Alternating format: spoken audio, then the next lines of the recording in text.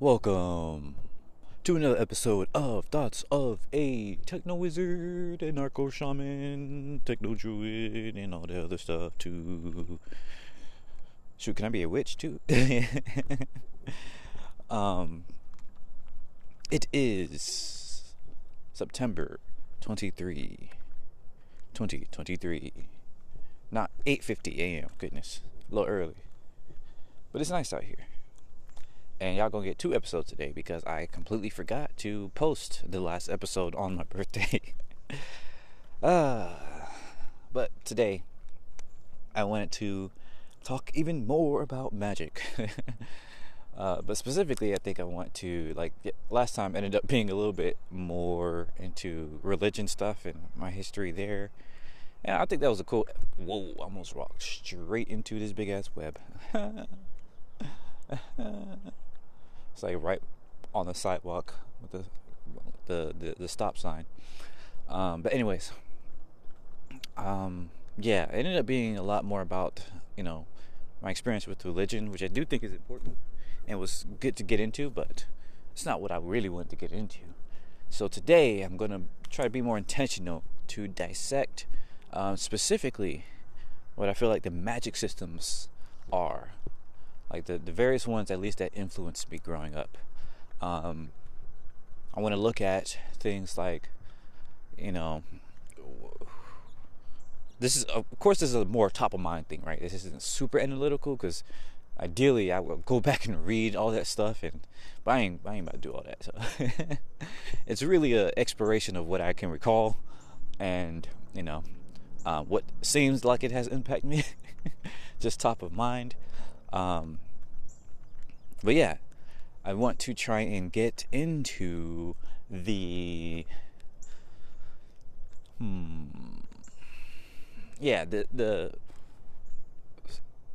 systems. I hesitate to say systems because a big problem with many of these magics, and that's what we do, right? Is point out how a big problem with many of these magic systems are that they aren't really systematic, right? Many of these people did not read Brandon Sanderson's laws of, hard versus soft magic before they wrote those books. So they just was doing whatever they wanted, and that includes the Bible. I just want to talk about not exactly pros and cons, but just interesting aspects of them, which may look like pros and cons, but and yeah, well, I guess we'll see where it goes from there. But also, I guess a quick recap for this week. I do want to say it's been weird. I have been stressed out this week. It was just a lot I was doing, a lot going on, but ultimately it was really awesome. So of course it was my birthday on the 19th, but it was also my friend's birthday the days after. It's actually on the 21st, but we did a dinner for them on the 20th, dressed up and everything like that, and that was really awesome. That was really cool. And then they did a celebration for me on Friday, yesterday. Went to a adventure air sports place, some jumping around trampolines and going through a ninja course and things like that. And it was really fun. We definitely getting old. I got to get better with my workout routine, or just do it. Because after the first 5 minutes of jumping around, I was already getting winded. But we stuck it out. Tried everything, and it was really fun. Definitely a cool experience. A lot of kids, so we kicked them out the way. No. But yeah, it was pretty cool. And I'm just really fortunate to have a group like that, great community and things like that. And it's really been interesting. This entire year has been one building up community. So I look forward to doing more of that in the coming year and years. And as always, if you want to create community together, feel free to reach out and do stuff like that. I did want to, make my own like the Discord group I have. Shout out to radically ambitious people. I did want to, be more intentional with that group too. So I definitely want to do more like regular things there. So look out, Jordan and Zach. Like the only two people really, really regular in that channel. But anyways, yeah, feeling much better.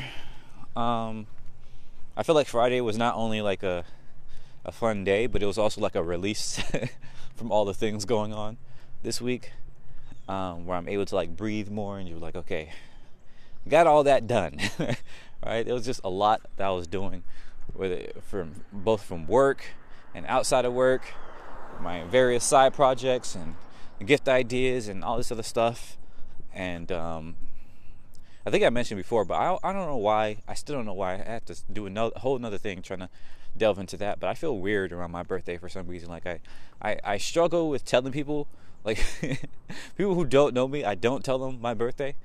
It'd be on the day I'll be doing stuff, and I just carry on like it's not my birthday. But when people do say happy birthday and all that other stuff and show that appreciation, I do appreciate it. It is really heartwarming and stuff like that. But I don't know, for some reason I just don't draw attention to myself, and I'm gonna have to delve into that one day, but not today. Let's get into the magic. Recap done. It's probably the shortest recap I've done. Nice. Let me drink some water and then we'll get into it. Okay, I actually go ahead and made that a section because I'm not bounded by time today, y'all. Anyways, so yes, magic systems. Like I mentioned in the last episode, the Bible was my first intro into magic. Of course, I didn't necessarily see it as such, but I kind of still did, right? Because when you're reading the Bible, when you're watching things like Prince of Egypt, it feels magical, right? Especially as a kid, where you don't really have any connotations about that word, I'm not sure exactly if I use that word in my mind even, but I definitely have the same feelings that I felt watching Prince of Egypt and reading certain passages of the Bible. Is the same feeling I felt when I was reading Harry Potter, right? Like, which I know is fucking blasphemy for anybody that is like super religious, or for maybe just for the SDA folks. I don't know if other type of like religious folks were as strict, but like with SDA folks, reading things like Harry Potter and all this other stuff was the devil. That was demonic, and oh, you're reading all this devil stuff, you're gonna be cursed, and all this other stuff. Like it's crazy fearmonger. But in my mind, when I'm reading it, again, I read most of the Bible first, right, several times, and then I eventually was able to sneak and read things like Harry Potter, right? So it wasn't exactly concurrent, but I do recall, like, for example, watching Prince of Egypt and seeing him turn the staff into a snake and slither around, and all this other stuff. And in the Bible, you got Jesus turning wine or water to wine and all this other stuff, and parting the seas, and all these different things that they mention. And I was just like, oh wow, this is incredible, right? And so, especially with things like Jesus and Moses and things like that, and my namesake Elijah, this dude freaking left Earth on a chariot of fire, bro. Like, that's wild. So in my mind, I was like, wow, like these are supposed to be true stories, right? Like, where's this stuff? Like if we just be more worthy, we'll be able to do this stuff, right? And therein lies the problem with religion as a magic system, is that it's extremely nebulous, right? I think I mentioned this last time as well, but it's this idea that faith is your mana, basically, right? Like faith, if you have enough of it, then you can do amazing things. You can move heaven and earth. You can perform miracles, turn a mustard seed into a mountain or whatever, right? And yet, even people who seem to have the most faith, right, are not doing any of these things today. All right, so what happened? Right? Are all the stories in the Bible just made up? Probably, but even so, it makes you really think, like, do we not have miracles today? Right? And then there's the problem of people who really think they are performing miracles today, right? They're in church and they touch you in the head and you fall out and all your ailments are cured, right? And 9 times out of 10, those are just bullcrap. Like, it's just in the moment, people who are very impressionable or are feeling, some type of amazing feeling, which may be real, right?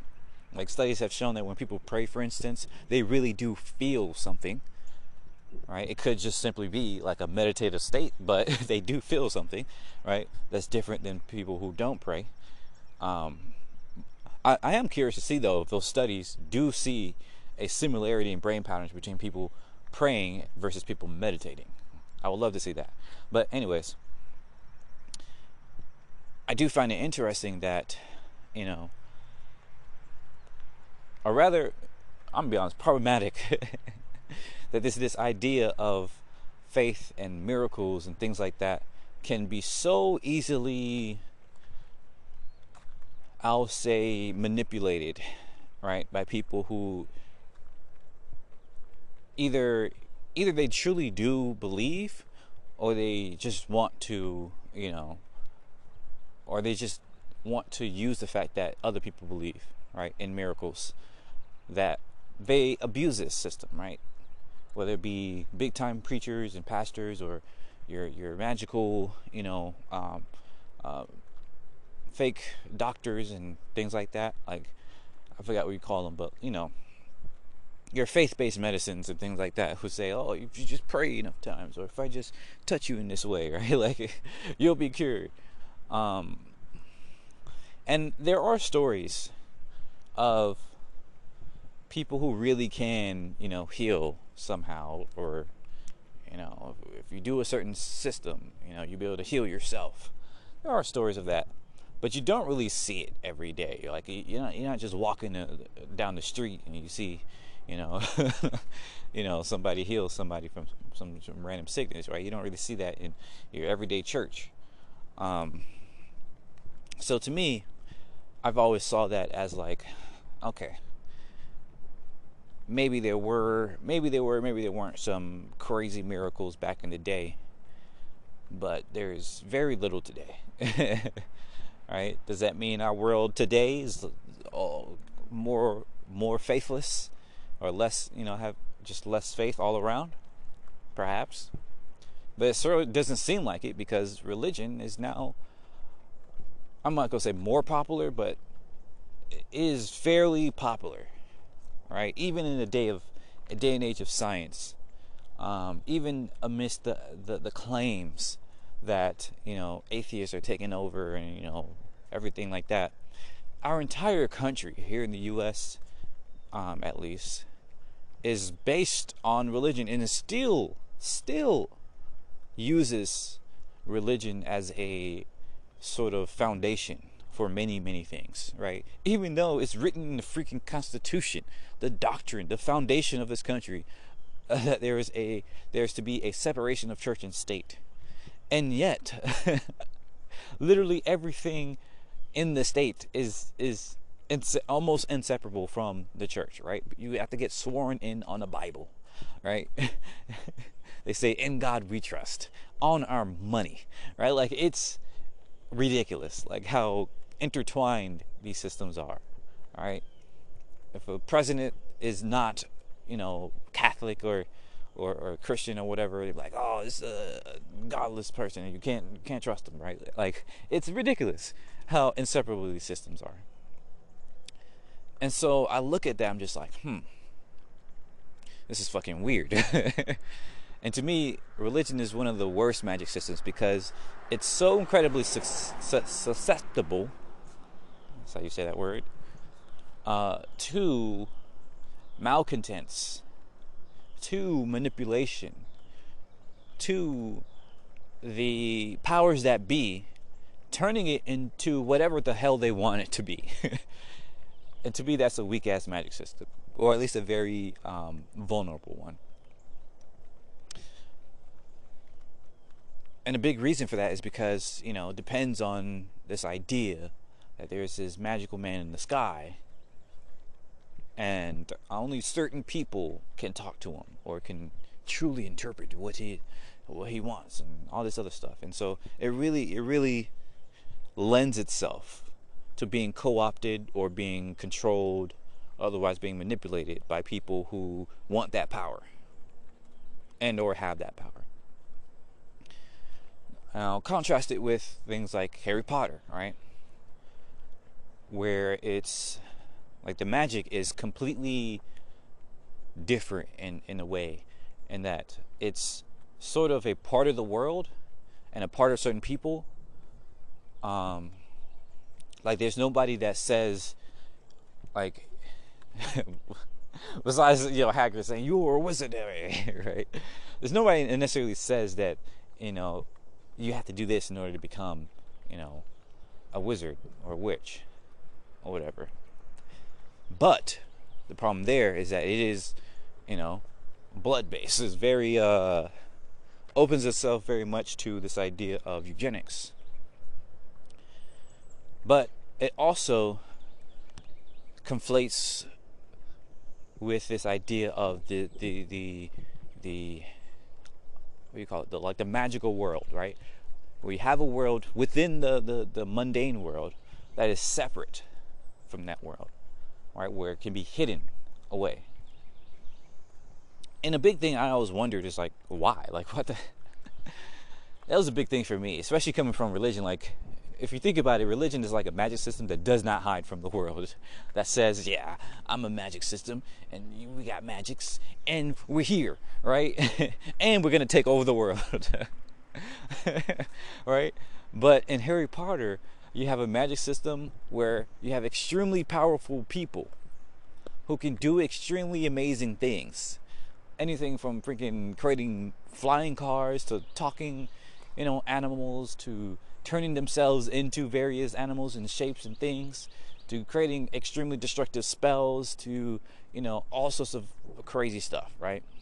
And yet it's hidden away from the world. And if you tell anybody about it, they have a whole Men in Black moment where they try to hide it. All right? And I always wondered why. I'm not sure if they mention it anywhere in the books, not explicitly. I think there may have been some other, world building on that, but it never really made sense to me why these powerful ass wizards, these powerful ass magical people, are just in their own pocket of the world and is seemingly too scared to, be out in the open. Because you would think they would be, the ones in charge of everything, or at least, calling the shots. And it was just extremely worrying. Of course, I think part of that they do mention is that, like, we had some wizards that thought, wizards should be powerful, should be the main powerful folks and take over everything. And that was like the real eugenic stuff. Like they hated, muggles, as they said. I think that's kind of like the story behind things like, Voldemort, or, going further back. And there was another one, I forget their name, but who actually had like a whole campaign of murdering a bunch of muggles. And so that's why they are secret or separate from the muggle world. Well, that didn't really make sense either, because that seemed to imply that this was still a fairly new thing, right? Happened only like 100, 200 years ago. But what about the entire history of the of the world before that, right? Like, I think it banks on the idea, like, that, and it is similar to many other types of these books, right? It banks on the idea that the world itself was more magical before. right? Like people used to believe in dragons and magic and all this other stuff on a regular basis, and it was only in like maybe the industrial age where people no longer believed in that stuff for some reason. Maybe because technology is extractive, right? And it's funny too because I feel like that is also a reason why I've always looked at technology with some skepticism, even though I really enjoyed it, even though I really like, there's some cool technology we can make, right? But it is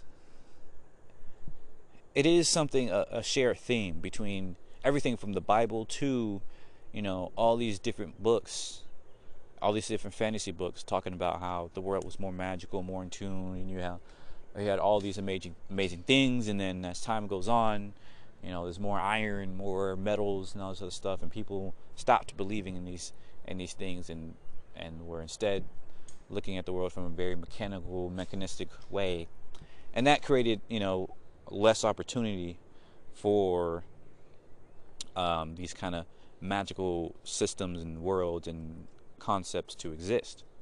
And so I feel like that was a big influence for me as well. But to continue this kind of outlook, things like Harry Potter was very interesting because you had their magic system was one such that there seemed to be spells, right, where it was almost like a recipe, like a formula, and if you understood it, you could create this effect in the world, right? So it's more systematic than something like the Bible, where you just kind of wish your your magic into existence.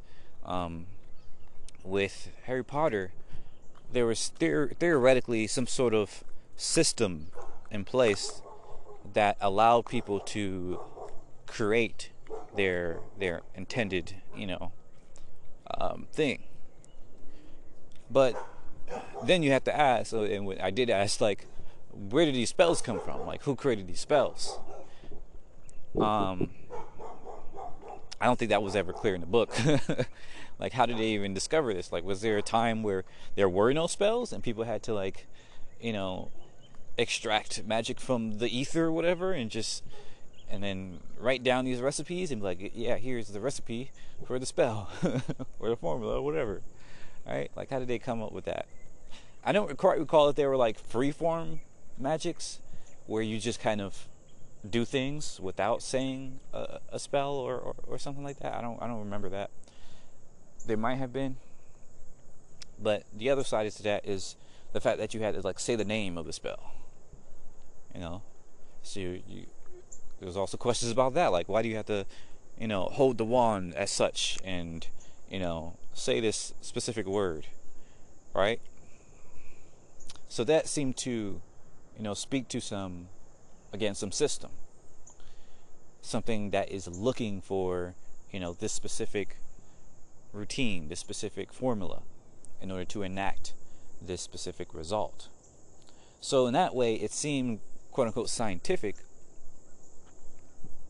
or maybe that's not the right word. And I think actually, yeah, this is why I began, I think this is one of the kernels of my idea of magic, right? And that was something like, Harry Potter. It seemed systematic, but it was clearly different from science, right? You could study it in a somewhat similar way to science in that you looked at these almost formulaic kind of things, and there was a specific way to do it. But with science, the whole point is to, kind of discover what things are, and you can repeat an experiment in order to confirm, a certain amount of knowledge and things like that, and you get into the why or the how of that thing, how that thing works, right? But in magic, you never really see that, right? You just learn how to do it. You don't really get into the why you have to do it that way. At least not that I've seen so far, right? It wasn't until maybe like a couple of years ago when I read, I think I mentioned it on this podcast, Methods of Rationality. It's like a fan fiction for Harry Potter, and they delve a little bit more into it, or they create more of a rational system to that system. But I won't talk about that right now, because that was years later for my own understanding of what magic was. And you can go listen to that episode. I don't know what number it was. I don't even say numbers, but you can go look it up. But anyways, yeah, I did find it interesting that it was both something that I didn't like, but also kind of appreciated, that you had to be very specific to do this magic, right? I like that the idea that all you have to do is figure out the specific formula in order to cast the magic. But I didn't like, number one, that is tied to your blood, that you have to have some magical blood somehow, which is interesting. Like, you wonder how that happens, because folks like Hermione, who has 2 Muggle parents, all of a sudden can be a wizard or witch or whatever. And I don't know if they exactly explained this either. I'm not sure if it was because like she had some mutation or something like that allowed her to do so, or if she just studied really hard. Like, I don't quite recall. Like, clearly she did study really hard, but I don't recall if that's the reason why she was able to cast magic. Like, does that mean that any Muggle born, right, who just studies really hard on these books and these spell books and things like that can cast magic, even if they're not born from any wizardry, and they don't have any sort of, I don't know, wizard mutation in their blood? I don't know. Unclear. But yeah, I didn't like that aspect. But I do like the idea that you can discover some effect, some miracle, right? And instead of depending on some faith and some God that may or may not exist to perform that magic for you, instead of doing that, or instead of depending on them to channel their divine energy or whatever, right? However miracles work. Instead of that, you can just study these books, right? You can just, that's where the science comes in, right? You can write down this formulaic process that you can repeat, and that anybody can do, right? To me, it felt like a sort of almost egalitarian,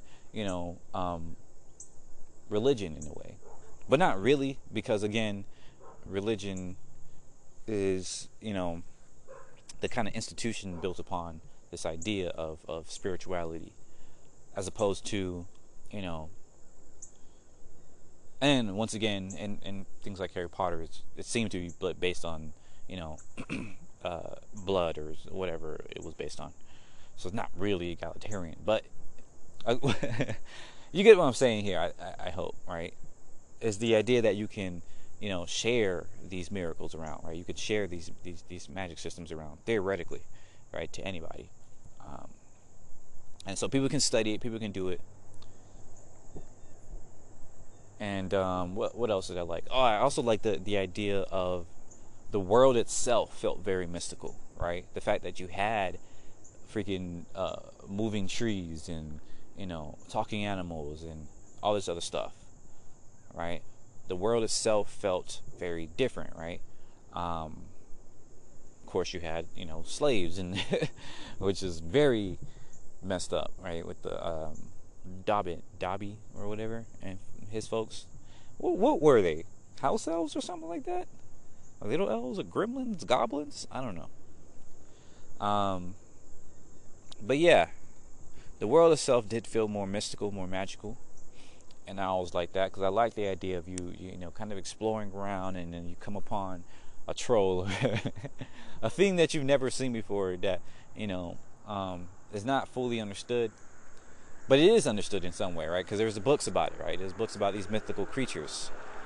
So what was interesting about them is not necessarily that you've never seen them before, but that they can do interesting things, right?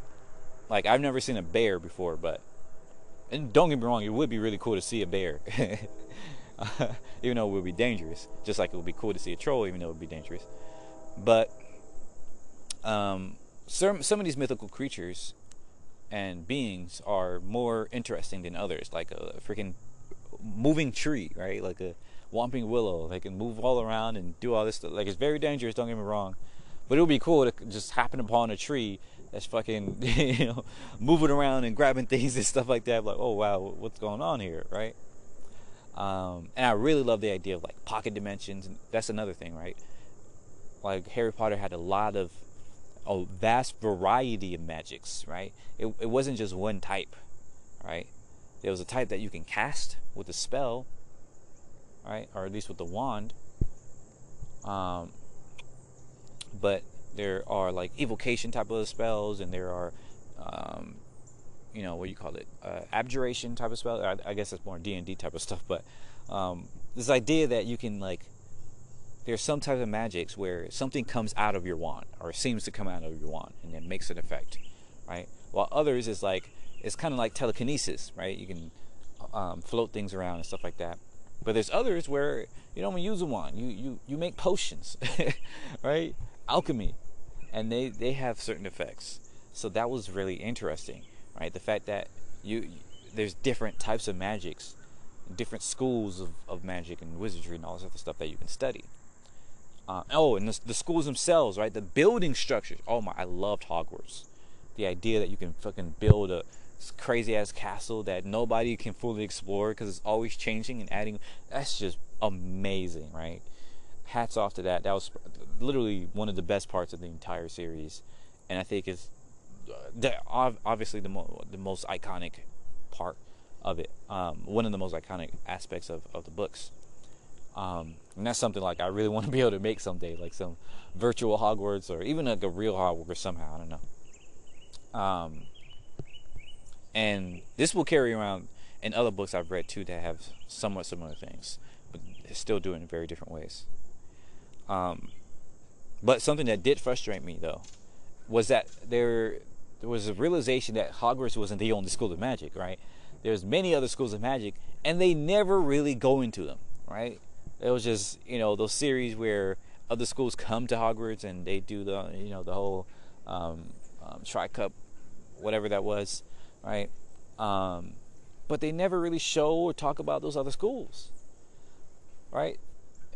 You hear some story of like one of them is like a pirate ship type of thing, or underwater. Another one is, I don't know. But that's it. Like, I would love to have been able to explore what those other schools were like, right? Were they as magical as Hogwarts? How did they differ? What was they like? And they seem to have like different magic systems as well, slightly, right? Like, the type of magic they did seemed to differ a little bit. Not that much, but somewhat, right? And that was also super interesting. But of course, another problem, I guess, I'm not sure. Well, it's like this. Well, I'll give you that. Yeah, like I think Harry Potter didn't quite have a black and white idea of good and evil, but there were some words or some magics that were evil, right? Like the what do you call it, the forbidden spells or whatever. But that was understandable, right? Like, it was evil because you can. The whole point of the spell was to just hurt somebody or just kill them or whatever, right? But I did feel like that was kind of silly, because I feel like there would be more spells like that. Like, why is there only one spell to just immediately kill somebody, one spell to torture somebody incredibly, and one spell to mind control somebody, right? Like, those are the 3 forbidden spells. I feel like there would be a lot more forbidden spells. Like, would it not be a spell to like slice somebody up rather than just instantly kill them, or like, I don't know, bash somebody's brains in, or I don't know. I don't want to come up with a bunch right now, but like, the point is, like, I'm sure you can imagine really bad spells that should also probably be forbidden, but they never talk about that, right? And what was also interesting, and you can correct me if I'm wrong, but I don't think there was any necromancy in Harry Potter, which is really interesting, because in most other magic systems and stories, and I'll jump into the next. I talked too much about Harry Potter, but it was a big part of my life in the early years. Um, but most other magic systems have necromancy, and necromancy is typically like the evil stuff, like the bad stuff, because you're raising the dead. So I did. It's not like I found it interesting at the time, because again, Harry Potter was one of my first forays into magic. But looking back at it, I do find it interesting. But yeah, those are many of the things that I liked and disliked about that those magic systems, and yeah, the idea that there is this type of magic, type of aspects of the world rather, that you can discover and that you can share with others, and that you can create an effect on the world just through your mind and through of course doing the right formula, but you can still create this effect in the world almost directly with your mind, right?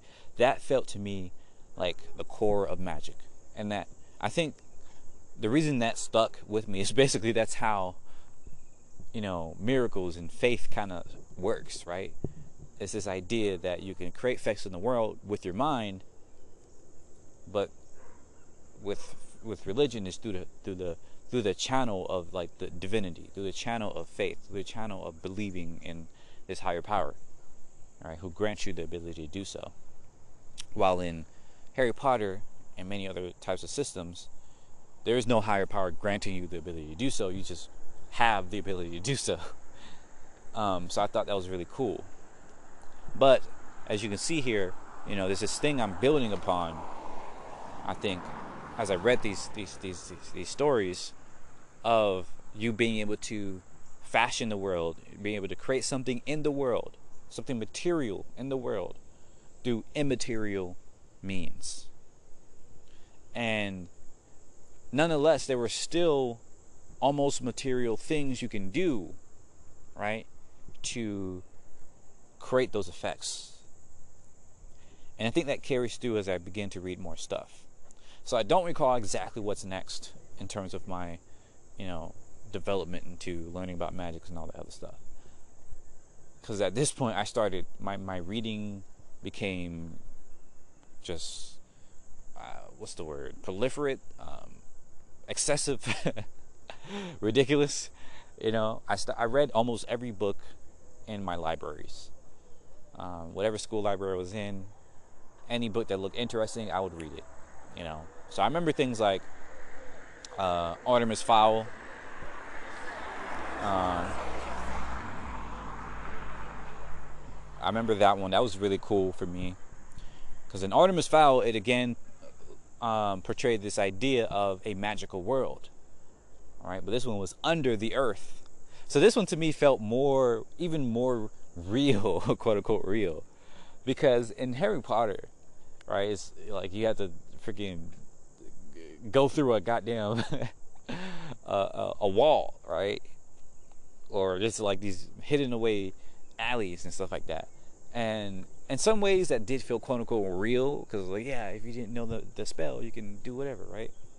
But in Artemis Fowl, like you just fall through a deep ass hole, and there's this whole world under there. And I think another part that made this real to me is because I think around the same time I was also reading things about geography and all this other stuff, and I saw how big the Earth was, in terms of like relative with my child mind. Because I think at the time, I don't know, I think it may or may not have been around the same time, but my brother and I, so silly, but we got the idea that we could dig to China.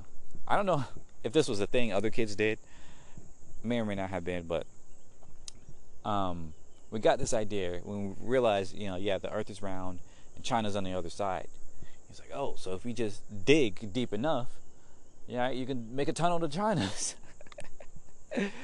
So my brother and I got some shovels, even some spoons and stuff like that. We were just like digging this hole for like a whole day. I think we even did it consecutive days. And it felt like we got really deep. Honestly, it was probably no more than like 3 feet, maybe 5 feet if you really, push it. But it felt pretty deep to us. It was like, oh my gosh, you're gonna get there, right? So, we eventually had to stop because my brother got ringworm. We both got ringworm, and my mom didn't let us do it anymore. But we It was definitely around. I think it was definitely around that same time. That was like, oh my gosh, Mom, you're stopping me from discovering the magic world, right? If I just dig far enough, I'll be able to find these fairies and stuff like that, right? Like, so to me, it felt more real, right? This idea that whole magical world exists under the earth, and it made sense why we never discovered them, because their whole job is for us to not discover them, right? Harry Potter, like, it didn't really make sense, because if you really think about it, they probably should be in charge of most things, or be out there more. Like, there shouldn't really be a reason why they're scared of humans, right? Or non-magical people. It makes sense why they're scared of themselves, killing off a bunch of people, but them being in their own world wouldn't solve that, right? Like, the whole reason, and this is another problem I forgot to mention, but like, the whole reason why I feel like you have this side of wizardry who hate muggles and want to kill them and stuff like that is because they're so isolated, right? And this is not, I don't think this is something I caught on at the time. No, this is definitely not something I caught on at the time, but looking back on it, me understanding how racism works today, it's 100% because people don't mingle, right? When you live in an isolated area and you don't ever see somebody different, then you can create stories about those other people, or the stories that you hear about those other people, right, through the grapevine, are the only basis you have for those other people. And so, of course, if you hear any sort of bad stories, and because, the human mind sticks on bad things more because we have to pay attention to what might be dangerous, so it makes sense why we stick onto those more, right? But any bad thing you hear about them, that's going to stick in your mind, right? That's going to be your only filter, right? Your only foundation, your only way to view these other people. And so, of course, you're going to see those people as whatever that bad thing is.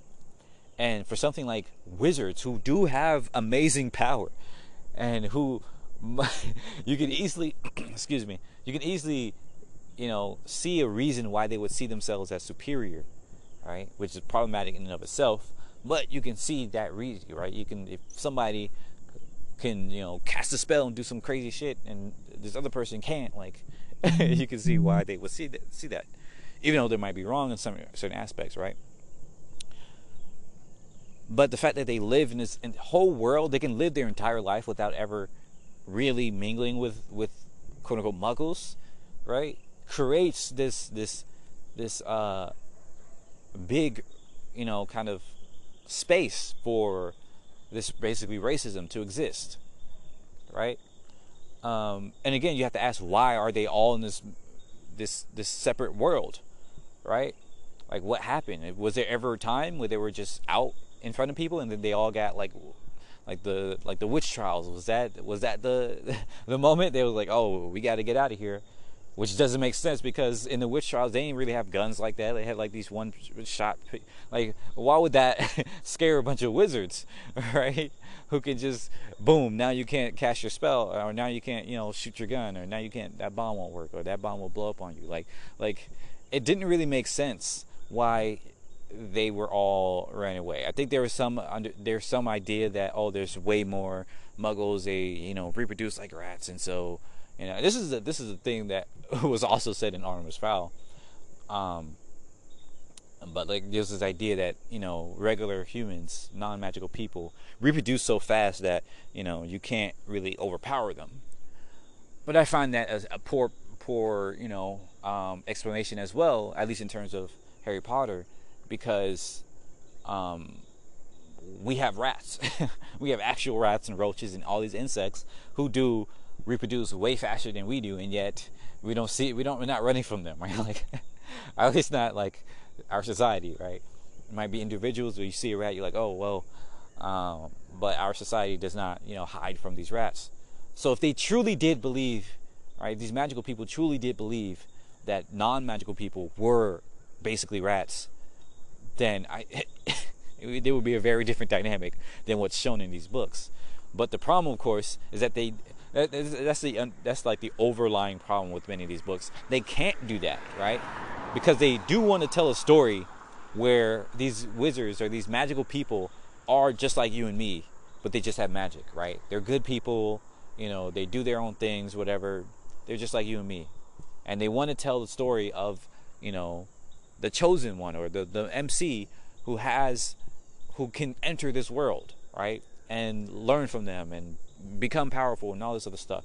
And if that world was was fucking genocidal, was killing all humans, then you can't really tell a story where your MC is the good guy. Right? So I understand that there's this overlying issue there. Nonetheless, that does cut these stories off at the knees, oftentimes. Unless it's a story, again, like Artemis Fowl, where you have this understanding that, yeah, there are some radicals who really hate humans, but most of them don't really care, right? Like they have their entire world underground, and to them it's bigger. It's a bigger world. It's a better world, right? And to them, they're protecting, right?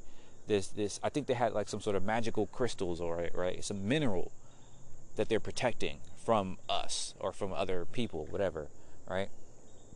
So it made sense why they were all there. It made sense why, they didn't, they didn't really care about genociding humans, or they didn't have that much there going on. Now unfortunately, I wasn't able to read most of the series, or like half of the series at least. I think I read like maybe three of the books. So I don't know what else they got going on in here, but I did want to go back and read it at some point. But yeah, that magic system was pretty interesting. I honestly don't remember a whole lot about the magic system, right? But I did remember that it felt more technological, right? Like they had gadgets that were just magical, right? Like a thing you could put on and you could turn invisible, and you can have some flying cars or flying vehicles, and like they had these cool spaceship looking things, but they were not really for space. They were for going above ground, and they were really fast and all this other stuff. And they had all these little gadgets that were powered by their magic, right, by their crystals. And so to me, yeah, it felt more like a technology, right? And I think that was one of the fundamental things as well. I was like, oh wow. So there's this material that we can use that would allow us to do things that seemed to be disallowed by physics as we understand them today. I think that is kind of secured in my mind, or seated in my mind, the idea that physics as we know today is not all there is, right? There might be a whole lot more to the quote unquote laws of physics that will allow us to do a whole lot more things. And so if we discover more stuff, then we can open that up. We can open up to what's possible. And that seemed to align with like how technology works, right? Like at one point they didn't think it was possible to fly. Right? The laws of physics didn't seem to allow it. But then we discovered, with the Wright brothers, all their testing and all this other stuff, and all that, like you discovered a specific way, right? A specific pattern you can create, specific mechanical design you can have that allows you to fly, right? To build these massive, heavy ass, right? It doesn't really make sense how, like it's magical. It still is magical when you think about it, right? Like we have this heavy ass metal tube in the sky, and we attach some wings that aren't really wings, right? Like everything we know about wings is completely like different than how a plane wings work, mostly, right?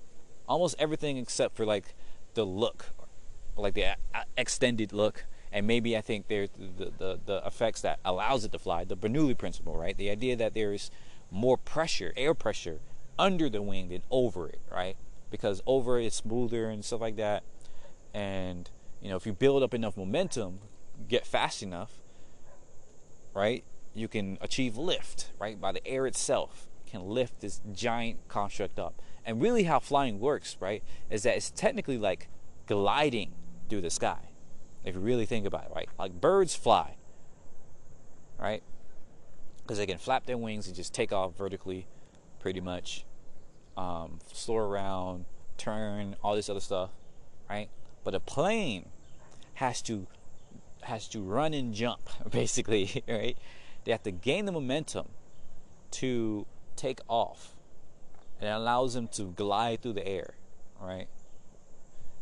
Well, that's really what do you call it, pedantic type of thing, honestly, because like, what's the difference between gliding and flying at the same point? Like, if you can fly for 12 hours, I mean, if you can glide for 12 hours, it's basically flying. So yeah, it is flying.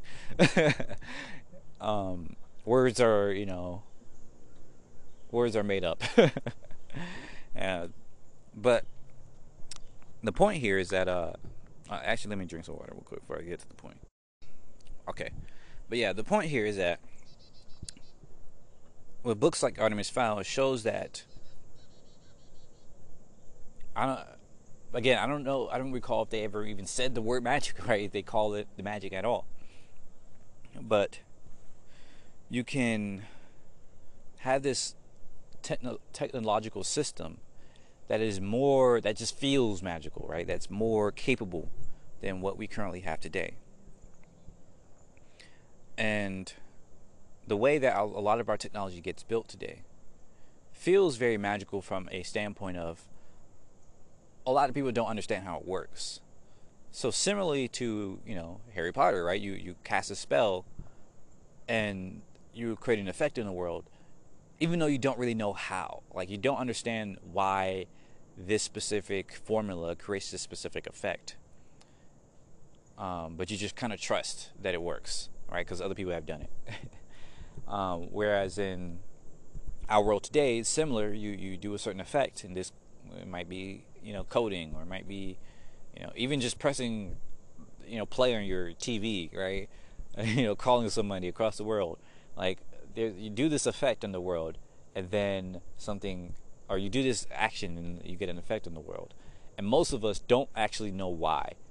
Like, we know there is, and that's the two main differences between our technology and like most magic systems is that in most magic systems, most of the magic users even don't know why. Like, the people creating these effects don't know why this works. There are like the very best, like, and that's like that makes the difference between a regular magic user and like an arc wizard or whatever. Is that the arc wizard, the grand wizard, I don't want to say grand wizard, but the arc wizards understand why magic works, at least in some of these books, and because of that, they can create new magics, they can create new spells and all this other stuff. But most people they don't really care to know why or how. They just trust that it works. They may not even realize that there is a reason why, right? So that's the main reason. Main reason number one is that the main difference number one is that many magic users don't even care to think that there is a reason why. And number two, I just had it. There is a there's a distinction of the effect, right? Like, the action you do is something that kind of comes from you, right? Even though you're utilizing a formula that somebody else created, the effect comes from your mind, right? Like, you have to think up what you want to happen in order to make that happen. Versus with our technology today, number one, even though most people don't really know how technology works, they know that there is a reason why it works, right? They know it wasn't just handed down from the gods or from some ancient times or whatever. They know somebody created this, or somebody's, right, created this, and that's why it works, right? Somebody understands how it works. And number two, and this is the part I really don't like about our technology, is that it's not really crafted from your mind, right? Like, when you press play on TV, or you call somebody, or you use any sort of technology today, the intended effect that happens is what the designer of the system wanted to happen, and you're just kind of using the service, right? And maybe you can kind of say magic is a similar thing, but I think what differentiates magic is that you don't have to utilize a different tool, or you do, but This is actually pretty interesting. Really, really getting to these differences. I'd say in many of these magic systems, right, you can use a tool to get your intended effect, but that tool is multi-purpose. There are many effects that you can get with the same tool. Like, for instance, a wand, right? With this one wand, you can create many different effects, right? Whether it's floating something, casting something, changing something, whatever, right? You can do a whole bunch of effects with one tool. And the difference is in your mind, right? So your mind facilitates, first you have to think about what you want to happen, and then you have to do the certain spell or whatever. And this is what differs too, right? In many of these magic systems, like in Harry Potter, you have to like hold your hand a certain way, and you have to have a certain intonation and all this other stuff. But in other, and sometimes even in Harry Potter, right, which is so inconsistent. But if you just think hard enough, right, if you just hold all of that in your mind, then you can still cast a spell even without saying anything, which seems to it seems to imply that you're a better wizard or whatever if you can do it without intonations and moving your hands, like you just think about it and do it. Like you need, like, but that is the difference, right? Because in things like Harry Potter or any of these magic systems that really use like a wand or anything like that, typically the wand and stuff like that is not the thing that allows you to do it. It's the thing that channels your own ability to do so, right? It's the ability. It makes it easier for you to cast that intended effect, right? So theoretically, this is understanding that you can do this without any sort of tools, but the tools allows you to do it easier and more reliably and more consistently. Whereas with our technologies today, you can't do any of these things without the tools, right? And that's the big difference, right? Like, you can't just call somebody across the world without a phone, right? The phone is what allows you to do these things, right? So the magic is in the tool itself rather than in us. And to me, I think that is probably one of the things that I've kind of struggled with, right? Is like, I want the magic to be in me. And I want tools to just help me to get it out of me, right? But there is amazing power, like in Artemis Fowl, where the magic is in the tool itself, and so if you just get these tools, you can do this magic, you can do these abilities, and if you have better tools, then you can do better things. And that's also why I really enjoyed a lot of sci-fi, right? To me, this is why sci-fi and fantasy wasn't that different, right? I enjoyed both of them, but in sci-fi, I did not enjoy.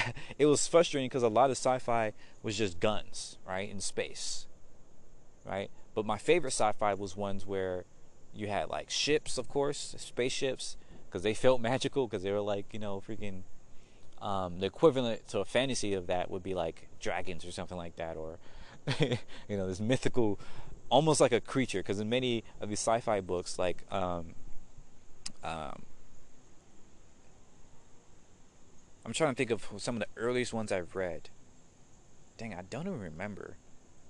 Actually, I think one of the earliest sci-fi books I read was like 20,000 Leagues Under the Sea, with the Nautilus, and that wasn't a spaceship. That was like a what do you call it, submarine type of ship. But it did feel magical because it was able to do things that no other ship can do, even to this day, as evidenced by what happened with those billionaires, right? Like in the Nautilus, you have this submarine, this ship that can go deep underwater and travel the oceans and discover all these things in these new places, right? And I think that's what made the idea of spaceships so interesting to me. It's this idea that you can get into this vessel and then you can go into these other worlds, right? You can explore these other worlds that are indeed accessible. Like, they're accessible to us today. Like, we can explore the oceans, but we just don't have the right vessel. We can explore space, we just don't have the right vessel, right? So this idea, that's what made sci-fi so interesting to me, because it functions on the idea that there is a magical-ish feeling world. You just need the right vessel to get there, right?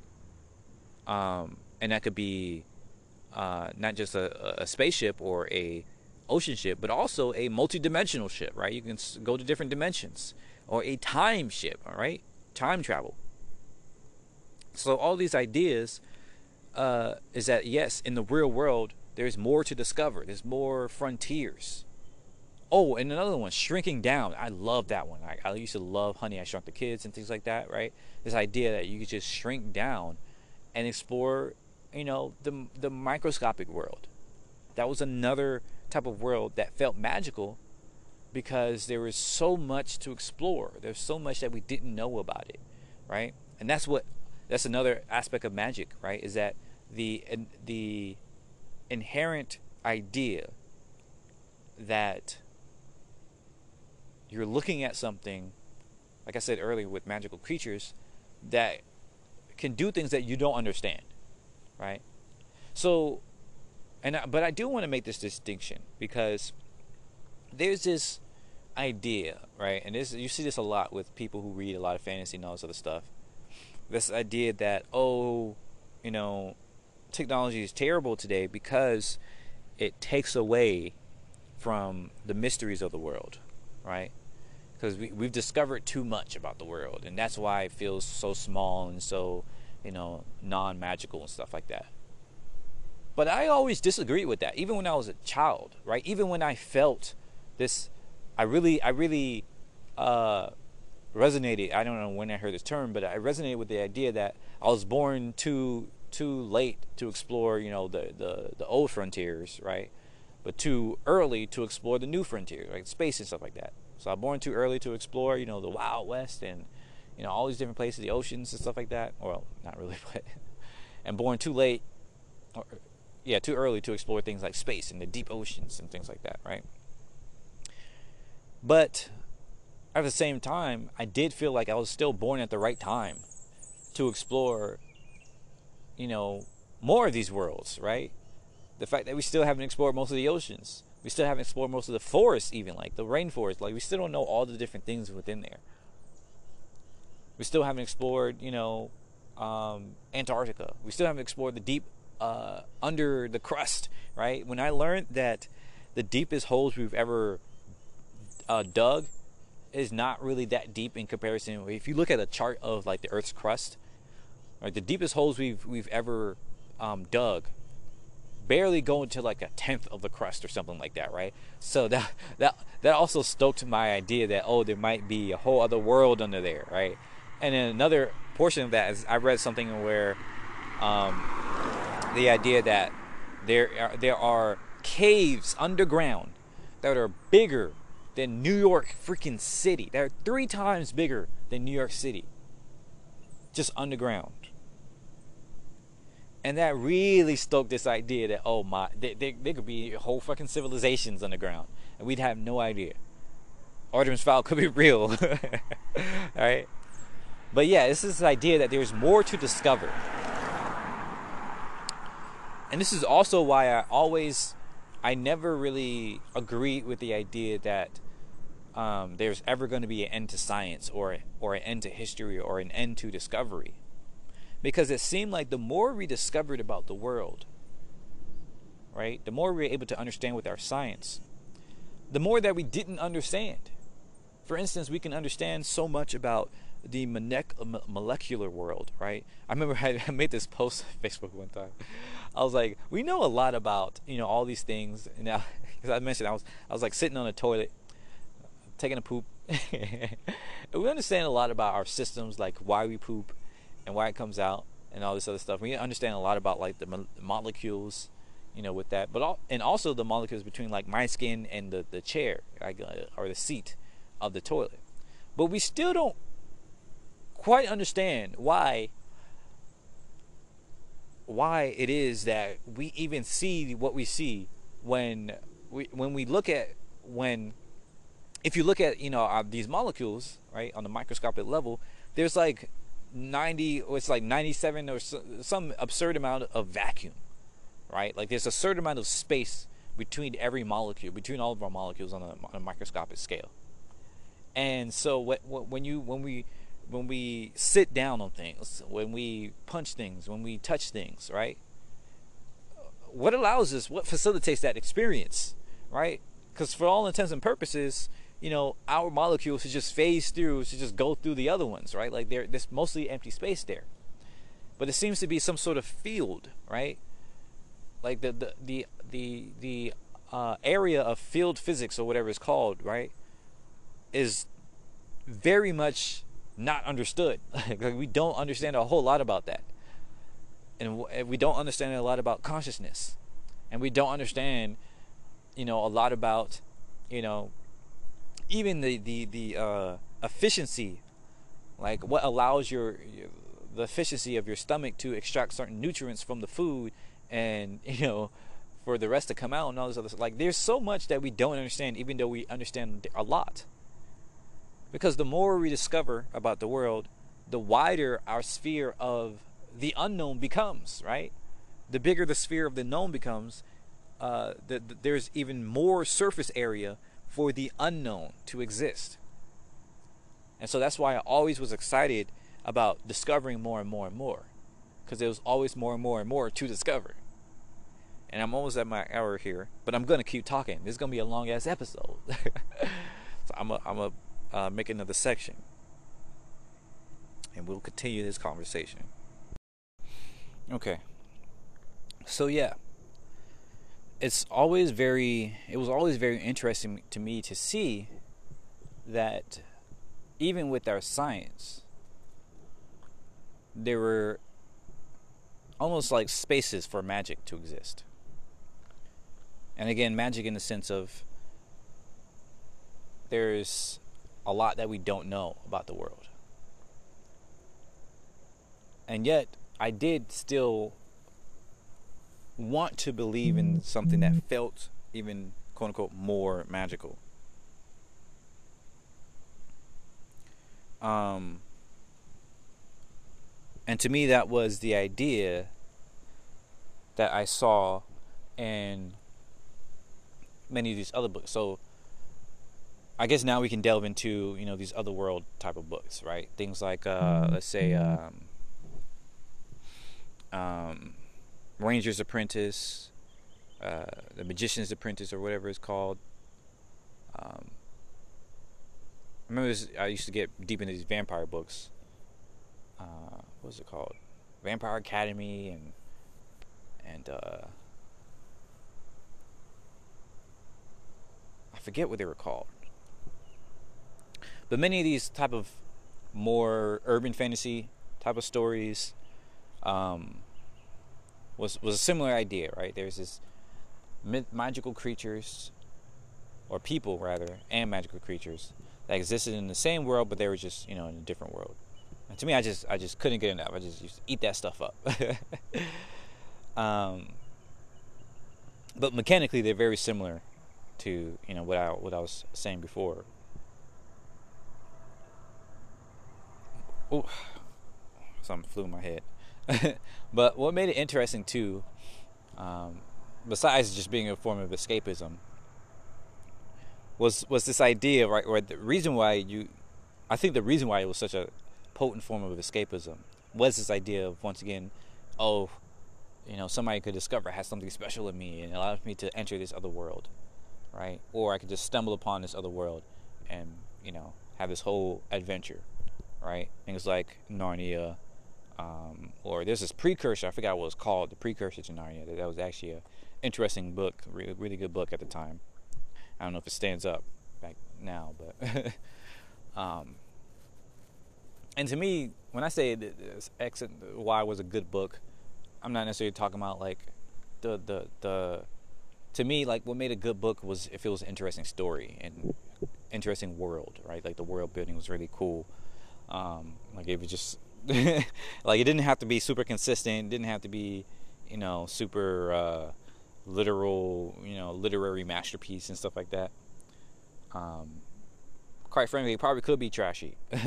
But no, I'm not gonna say that, because when there started to be a over proliferation of YA novels, you start to see the difference between trashy stuff and like the good stuff, right? Like freaking Twilight, for instance, right?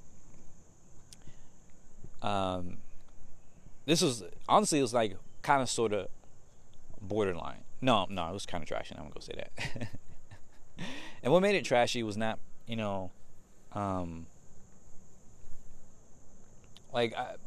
it's weird because people have this idea that people were just hating on Twilight because a lot of girls liked it, but no, right?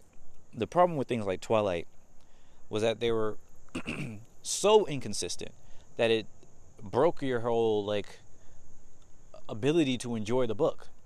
Like, in almost every book, there's a certain level of inconsistency. Like I said with Harry Potter, right? Like, it didn't really make sense. Well, I'm not going to rehash, but all that stuff I mentioned before, there was a lot of problems there.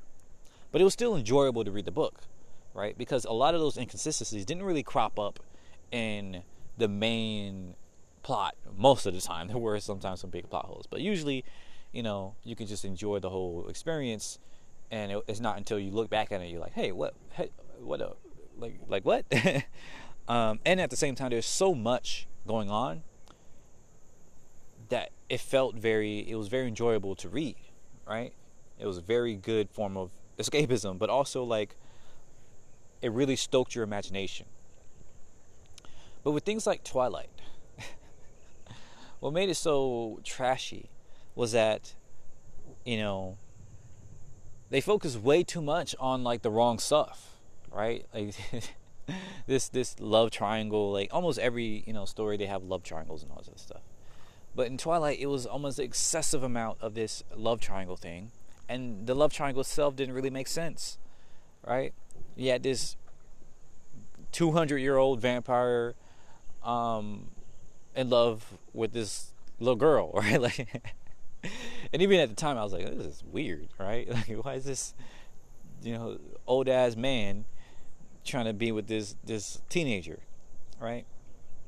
Who was in her own world was not at all remarkable. And at least with many of these other stories, you have a lot of interesting stuff going on with the world. But in this one, you just have these vampires who it wasn't really clear, where they sat in the world. It seemed like they were very powerful, like they had like what seemed to be like a Vatican type of thing. But if you ever expose yourself to the other humans, they would like try to take you out, like, which is weird because there was no reason why they had to hide from humans. Like, they were on par, like way, way more powerful. At least with many other vampire stories, even though they were powerful vampires, most vampires could die if they're watching the sun, right? So they had to do everything at night and all this other stuff. They had to be like what you see with Blade and stuff like that, right? They had to be very careful, right? Because they were still fairly vulnerable. But with the Twilight vampires, they were incredibly powerful, right? Like, they had freaking skin as hard as marble, and they could walk in the sun, right? Like, the sun didn't actually harm them. They just were spicy, right? Or sparkly, which is ridiculous. So you had to wonder, like, why are they scared of humans? Why do they care about hiding from humans? And then on top of that, you have these goddamn werewolves, right? Like, why are they scared of humans? Why are they hiding? Again, in other stories, you do have vampires and werewolves, but again, it's like the werewolves are, like they're very rare, right? And they have to do things in a particular way, and all this other stuff. Like, they have specific rituals that they have to go about. But they didn't really get whole lot into that in the Twilight series. And then on top of all that, you discover that, these vampires have powers. And honestly, I read the entire Twilight series mostly because of that. Because I did find that these vampires were one of the most interesting vampires I've ever read. And that not only were they not, weak to the sun, but they also had powers, and they varied. One of them was like that freaking avatar. Another one could had mind powers. Another one could do all this other, like, it was crazy how they all had, like, well, not all of them, but many of them had like OP powers. And I was like, oh wow, this is crazy, right? But then the whole book is centered around like the most uninteresting parts of this. Like the whole book didn't really delve into all these different powers and where they came from and what they can do with it and all this other stuff. Like, and the only part where they do get into it, they have a whole training arc for this battle and all this other stuff, and it turns out the battle was a goddamn illusion. Right? And I know some stuff was changed for the movies versus the books. I don't remember which is which. It's been a long time since I even read the books or saw the movies, but either way, it was just ridiculous. And then you had the whole imprinting. It was just, oh my gosh, it was just so, like, the problems of that book overshadowed the interesting aspects of the world building, and the world building itself was so weak that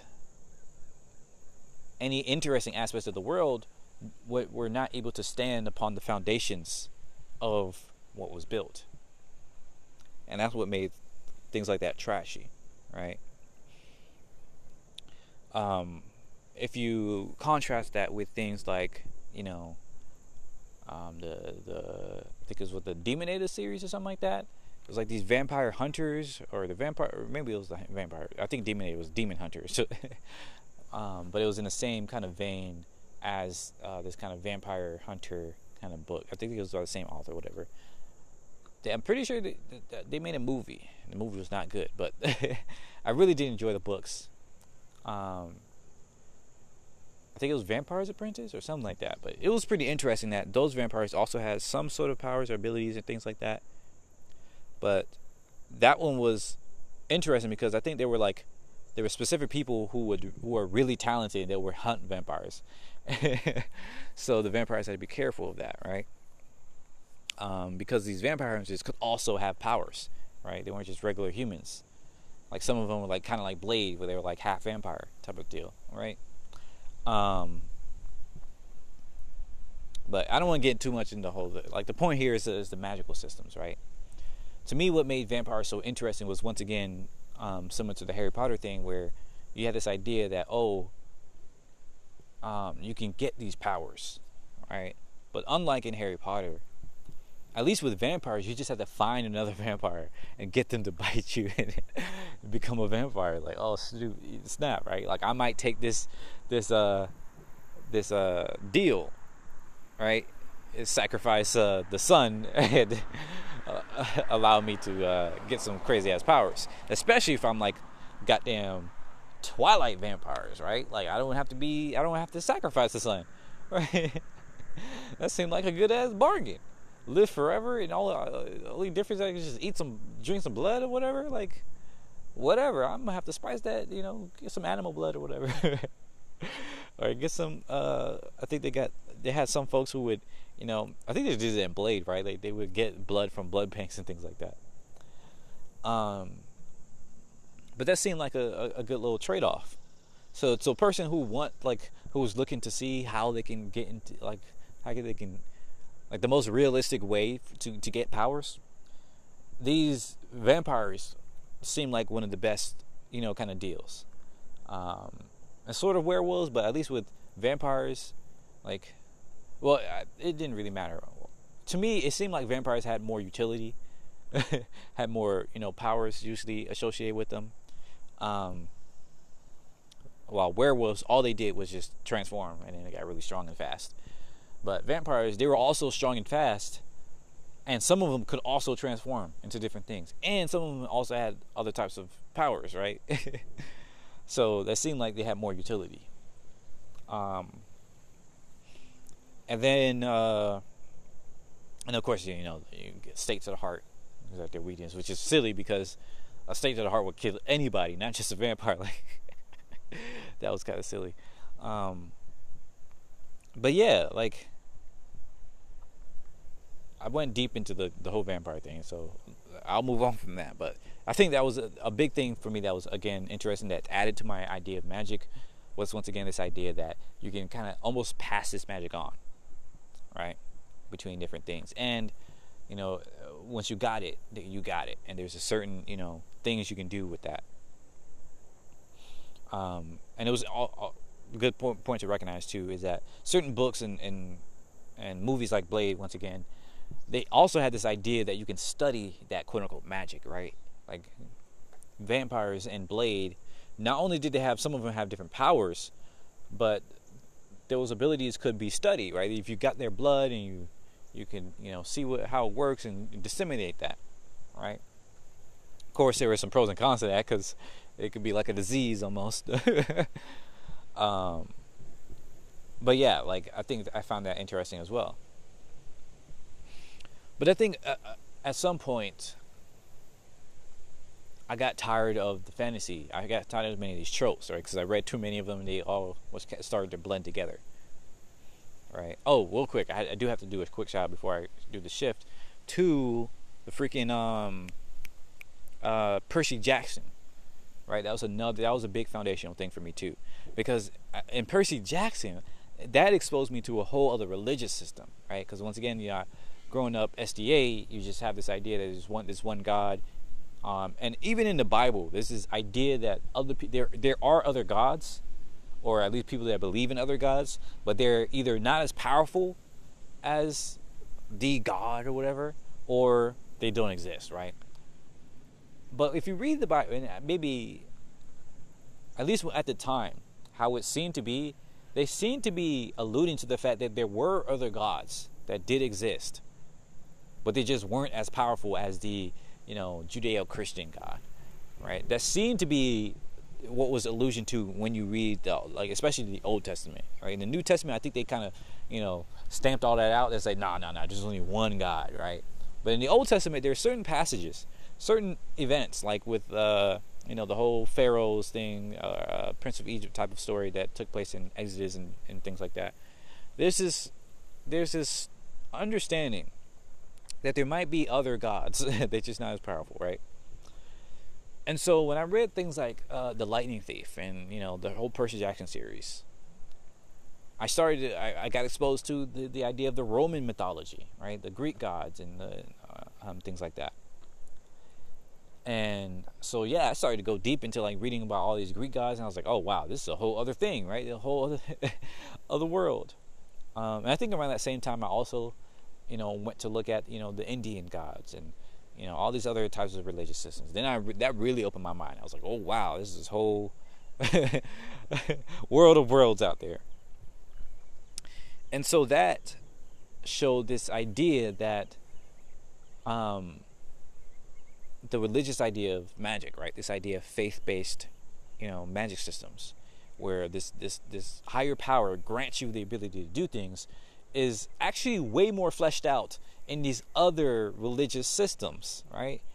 With the Greek pantheon, it was more clear, what you had to do, right? It was more clear that if you offered sacrifices or did rituals or whatever for a different type of God who was in charge of kind of different abilities or different things, then you can create different effects or different quote unquote miracles, right?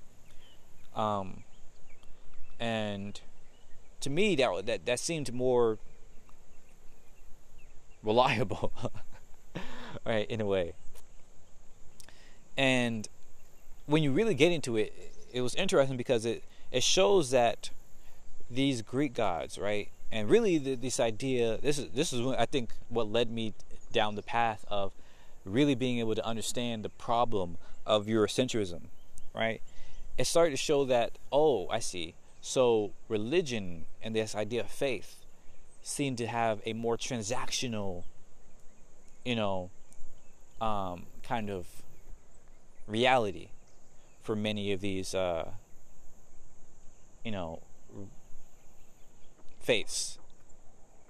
And maybe that's not just purely European, or not just all European, right? It was specifically like these Greek gods and things like that, Greek and Roman, right? It had this idea of this kind of transactional almost type of deal, right? Where you do this thing and you get this other thing from that. Actually, let me back that up. Because I think it was later I realized, no, you also see the same thing in different like African mythologies, right? Where you kind of do a certain ritual, and you get something in return, right?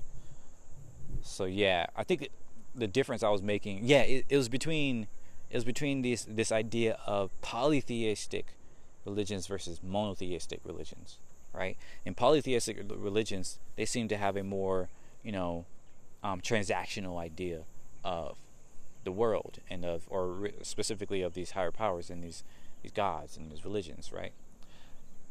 And that is sort of a more hard magic system, right? Where you do this thing, you do this effect, you do this action, and then you get a certain effect, right? Fairly reliably. And when that didn't work, it wasn't because you were, losing faith or whatever. It's because there's something wrong with the gods, right? The gods, right? Either, they had many of these religions and spiritualities and ideas had this idea that, there's the channels are being disrupted between, the mortal plane and the above plane or whatever, like the place where the gods live.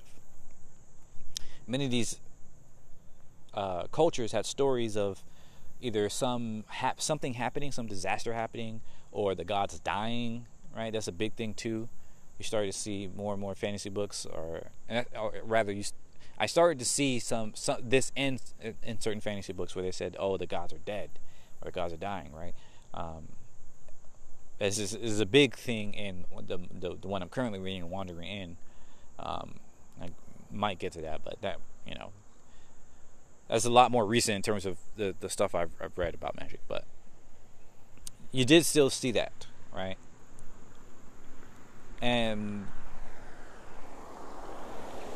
I think that was interesting to me because this kind of transactional kind of religion, this aspect of these religions, is most similar to these kind of magic systems, right? And I would wager that the very idea of these magic systems stemmed from these polytheistic,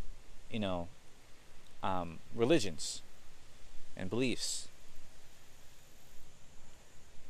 And something like these monotheistic ones, the idea that there's only one God, necessarily has to destroy that transactional thing, right? This is why this idea of just faith-based or miracles or whatever, stemming from this one God, is so inconsistent, because it can't be transactional, right? Because there's too much that one can ask for of this one God that if it doesn't pan out, you can't just fall back on the idea that God isn't listening, because the whole point is God knows everything and is always listening, is always there, versus with these polytheistic religions, there's this understanding that these godlike creatures, these beings, are basically like people, even though they might embody certain aspects of nature or of reality. There's this understanding that they may not always be paying attention to you, right? This is understanding that they're off doing their own things, or they might be fickle, they have their own feelings and all this other stuff. Like, they don't have to do these things, and they usually do because they care or because whatever reason, but they don't have to, right? And so that allowed people to have a more kind of fluid and flexible relationship with this idea of higher powers. And I think that's why a lot of polytheistic religions were quite frankly, more open to different cultures and different religions, right? Because even if you didn't believe in the Greek gods, the fact that you believed in the Egyptian gods or whatever, meant that, yeah, you might be weird, but we still understand each other to some extent, right? You might say they're barbarians. I think there's some understanding of that. But they will say, they just believed in foreign gods or whatever. But when it came to these monotheistic religions, there's this idea that, there's just one God that exists. That's it. If you don't believe in him, you don't believe in nothing. You don't believe in anything. You're just you're just basically praising the devil, right? Which to me seems like another type of God, but whatever. Technically, he's supposed to be an angel that fell and all this other stuff. But that really is what I think that's a big factor of what turned the sort of magic system of religion on its head, right? It conflated all the different types of magical schools, if you will, from the vast variety and diversity that you had before, into this one kind of type of magic that you're only allowed to do. And that really limits people, and it also kind of forces people to think a certain way and to be less open to other types of beliefs and other types of people, right? I think that's akin to how in certain kind of urban fantasy books, and even like somewhat like science fantasy books, you have this idea that magic might still exist, or you have this kind of adversarial relationship between like magic and science, right? Where magic might exist, but you want it to be secret, because if the non-magical people discover it and try to study it, it will destroy the magic somehow, right? Because it conflates it, right? It takes away the vast kind of breadth of the way that it can function through the kind of unknown, or the fact that it doesn't, like, similar to these polytheistic religions, it doesn't always have to do exactly what you want it to do, because the magic system itself could be a little fickle.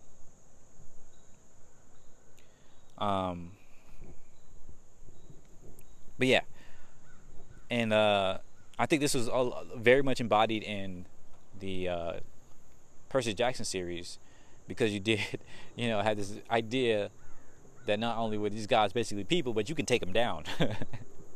Right? You can fight them, because they might be on some shit, on some bullshit, which was very accurate, because even in the Greek god kind of stories, you had this idea of many of these gods just being goddamn terrible people, to be honest with you. All right, doing really horrible stuff. And so, in many of these stories, there's this understanding that the gods aren't always on your side, right? They're not always people that you want to rely on. And even though we might get some powers from there, science or engineering or whatever, like these material ways of doing things, allowed you to gain some power, almost like taking power back from the gods.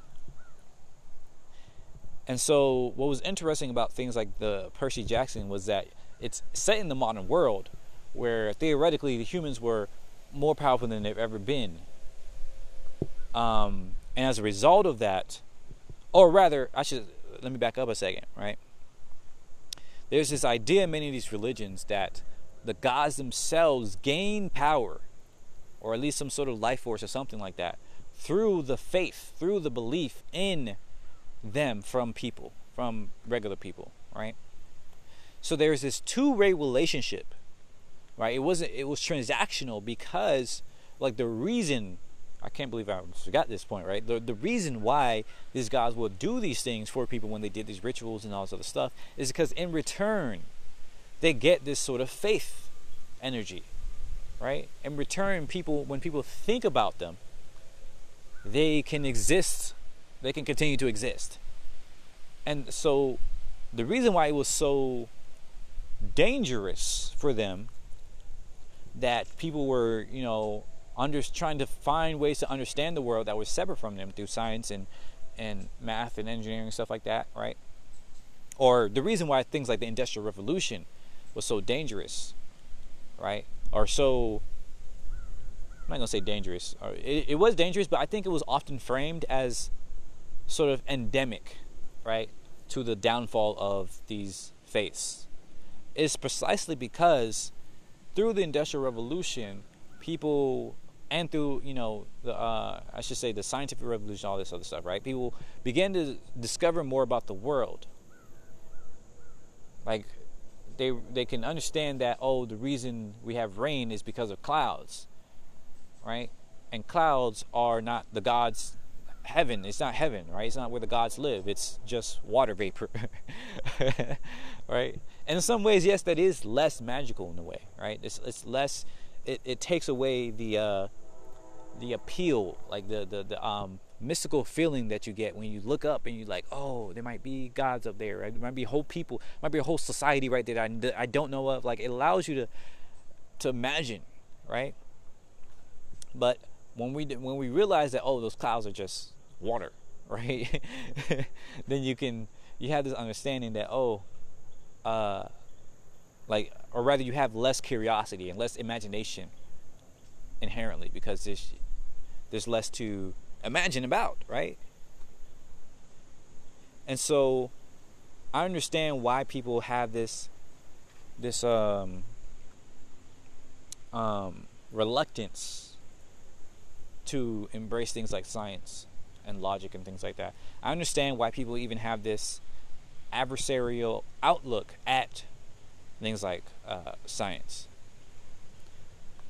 and why people have this, I forget I'm not sure if there's a word for it, but like this feeling of almost like nostalgia, but more so like a deep kind of yearning for this day and age when people believed in all these magic systems and all this other stuff, right? I understand why people have that, because it does feel more reductive. It does feel like the world is smaller now, that you can identify why certain things happen, and it's not just, oh, because some God says, some God breathed, right? Like, it's understandable why. But it's also why in many of our stories, right, such as Percy Jackson or whatever, that we begin to have this understanding that, oh, these gods aren't that powerful, or they're not that different from us, right? And I think it was interesting for me to see and for me to read over time these books where the gods themselves, right, were becoming less and less powerful because people were believing in them less, or even thinking about them less, right? When people, looked up at the sky and just saw, or at a cloud and just saw water vapor, rather than, thought of the god, I don't know. I didn't go say a specific name because different, of course, different religions and things like that, belief systems would have a different god that they would think of. But the point here is that, when you look up at a cloud and see water instead of, a specific god, then yeah, you're going to think less about that god. And so in those systems where the existence of that god depends on the people thinking about them, it is scary. It is a functional thing that the world becomes less magical and these gods stop existing. The gods die or go away or whatever. And you see that across religions and across stories, across the whole world. With the advent of technology and science, you have less and less of this belief in, or at least this transactional belief in the polytheistic, gods and spirits and all this other stuff. Precisely because, once again, instead of those depending on that transaction to get, to get your sickness cured, or to get your water, your rain coming in, or to get whatever that you wanted to get from these gods, you can just get a piece of technology to do it more reliably, right? Like, the technology would do it all the time, unless the technology is broken, right? Usually. While these gods won't do it all the time. It's kind of fickle, right? It's based on all these other variables. And so it's very interesting. I think that's another part that was foundational for me to see, to kind of recognize that pattern in both the literature and the religions in our history of the world, right? It all combines in my mind. But once again, for me personally, I guess I'm not even, I guess the one of the reasons why I still kind of believed, or I still didn't, one of the reasons why I saw technology as both I saw technology, yes, I did see this part of like, oh yeah, technology kind of takes away from the world, but I also saw it as adding to the world, as making the world feel more magical. Well, it's precisely because I didn't fully understand how, this technology worked, right? I understand that other people made it, but I'm like, the fact that other people could make something like this, to me, was also astounding, right? And I think a big reason for why I enjoy sci-fi so much is because it allowed me to imagine what type of things humans might create in the future, right? I was able to see that, oh yeah, okay, we created some of these amazing things, and this trend could continue, right? We could create flying cars, we could create spaceships, we could create freaking lasers and lightsabers and stuff like that. We could create time machines, right? And all that allowed me to maintain this kind of belief, this kind of understanding that technology is a tool that can both reduce the world but also make it bigger and better in some ways, right? It can destroy the world but also help to build the world. And so yeah, I wanted to transition a little bit into sci-fi too, because that was reading things like Clark Tech stuff. I didn't read too much stuff like from them, unfortunately, but like folks like what's his name? I want to say Isaac Arthur, but no, that's a YouTuber. Goodness, I forgot the author's name, but like the stories around like the Foundation series, you know, the quote of sufficiently advanced technology is indistinguishable from magic. That quote was just a bombshell in my mind, right? Because I think before that time, there's this series I really loved. I think it's called the Resonance series or something like that, where I think it was set in this post-apocalyptic world, you know, and they were like not exactly trying to discover, you know, what happened, but they were kind of trying to. They were able to see what happened. They were stoned upon ruins of our current society and see that, oh, there's something crazy that happened. But in that story, right, they used a sort of magic that felt both magical and technological and scientific in a way, right? This idea of like resonance, this idea that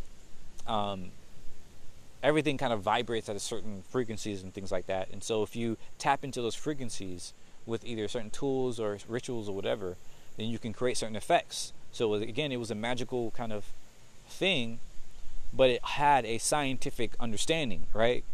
And I think at the same time I was reading into things like quantum physics and everything like that, and quantum field theory. And in quantum field theory and quantum physics, it's the same thing, right?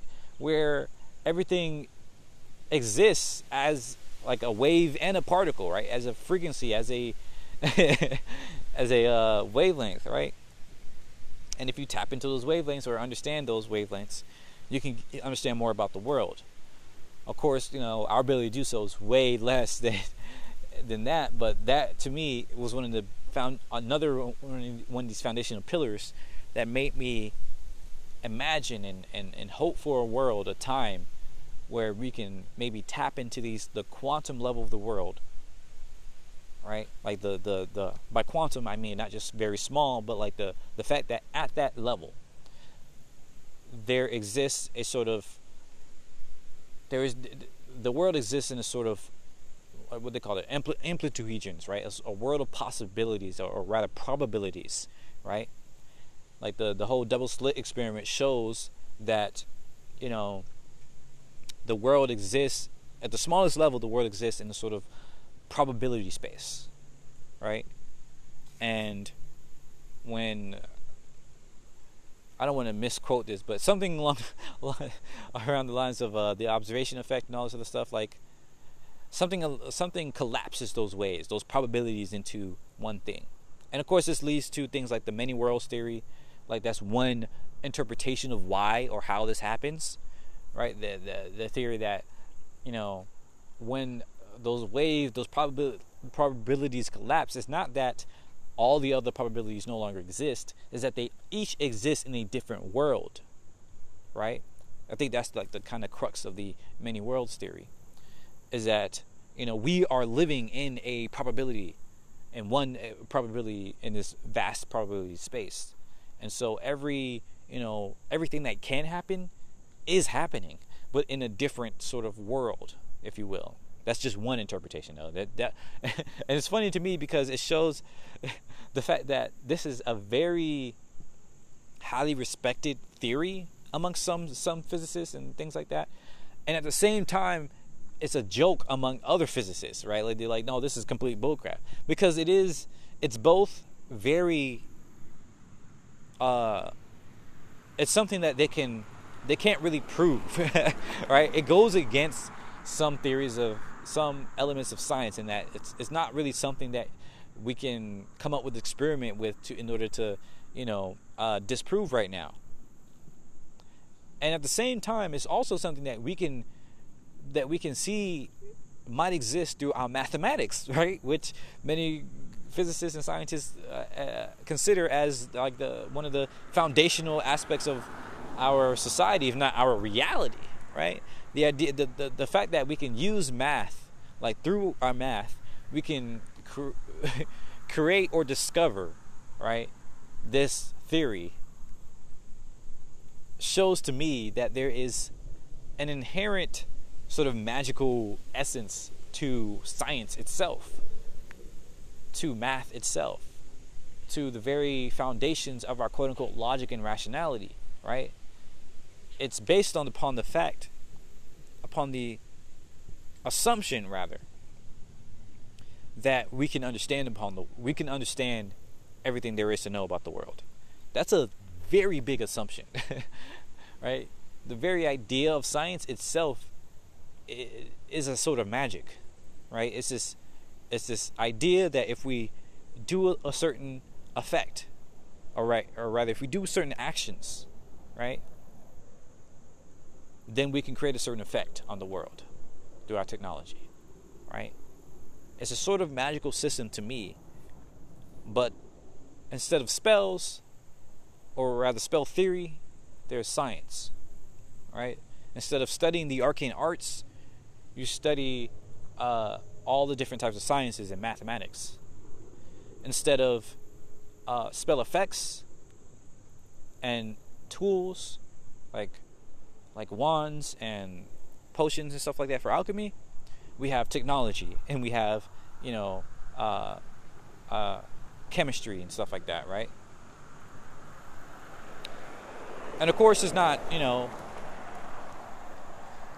back and forth there, or it's not, what do you call it? You get what I mean, right? It's not a one-to-one, obviously.